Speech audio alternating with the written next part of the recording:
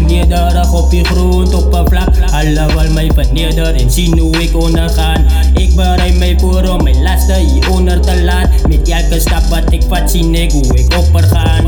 Ek gevoed met opvoeding om my voete nie weg te sit. Ek voel thuis in die natuur, bereid om muziek weg te klim. My ogen fokus op Christus, die aardse opwyseling. Hy wys my sy koninkryk en vir my is dit opwekken. Met op 'n bes om te kontes om God se woord vas te hou.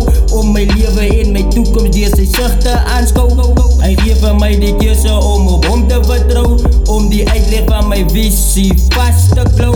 Wat sy onaardig dink van my is van my dooie gewig. Van my sonde is ek vrygekoop deur die kruising van Christus. En waarvan BTB bewus is dat ons sonde bloed binne vriendskap verbind is.